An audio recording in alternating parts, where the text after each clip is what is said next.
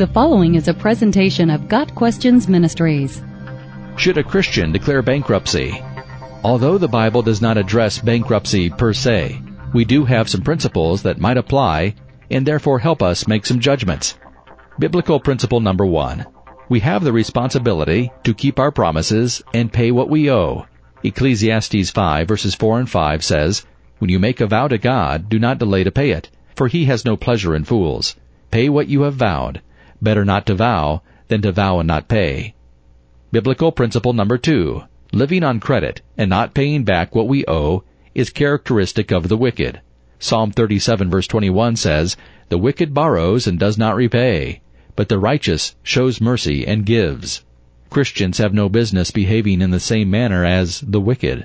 Is it proper for a Christian to go into debt to get a quick fix to his problem by seeking bankruptcy? Based on these verses, the answer is no.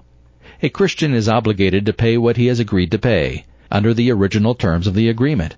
It may mean a change of lifestyle and a radical revision of the budget, but the good stewardship of money is part of godly living.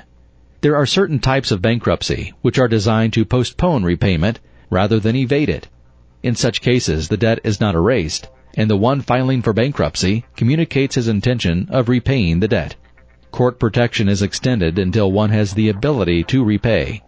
This type of bankruptcy would not violate the biblical principles we've discussed, and would be, for the individual Christian, a matter of conscience.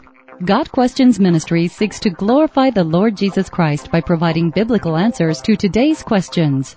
Online at gotquestions.org.